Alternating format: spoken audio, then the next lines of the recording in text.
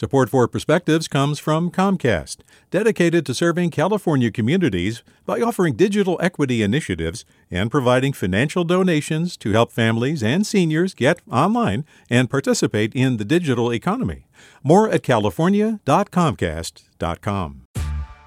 Hey there, this is Brittany Luce from NPR's It's Been a Minute. KQED's podcasts like The Bay Curious, Mind Shift, Right Nowish, and more all tell the stories of the Bay and beyond with reliable, human-centered journalism. They aim to inspire, make you think, entertain, and expand your understanding of the place you call home. Here's how you can support podcasting at KQED. Showing your support is easy, and you can join Brittany in supporting KQED Podcast too at donate.kqed.org/podcast. That's donate.kqed.org/podcast. From KQED. This year, I decided to give my grandchildren banned books. Yup, real banned books. There are lots of choices. Do I want to give books that some think are too scary, or promote the occult, or contain objectionable language? How about books people want banned because they're too violent, or include racial themes? Or, my goodness, books that recognize the LGBTQ plus community?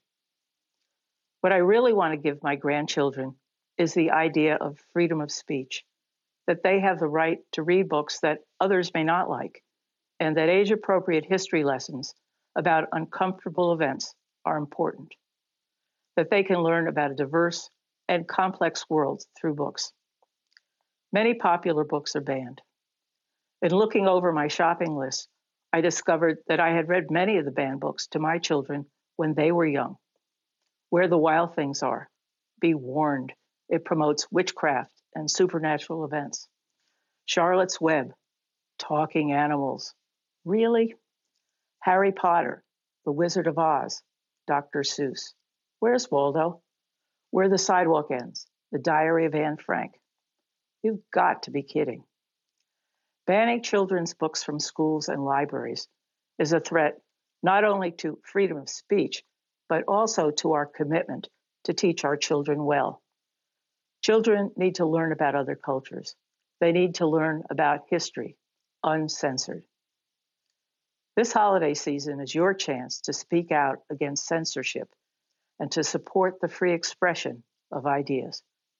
Whatever you celebrate, there is a banned book that can actually help children learn compassion, value diversity, and think critically. Let the shopping begin. With a perspective, this is Carol Kocivar.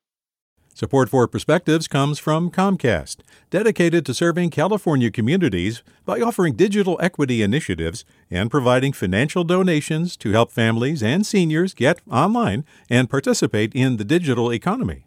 More at california.comcast.com. Hi there, I'm Rand Abdel-Fattah from Throughline. If you're listening to this podcast, you know that KQED produces exceptional storytelling that keeps you informed, inspired, and entertained. Their podcasts cover issues from your neighborhood to the entire country and everything in between. Support this work today. You can help us continue to bring quality podcasts to your ears. Just head to donate.kqed.org/podcast. That's donate.kqed.org/podcast.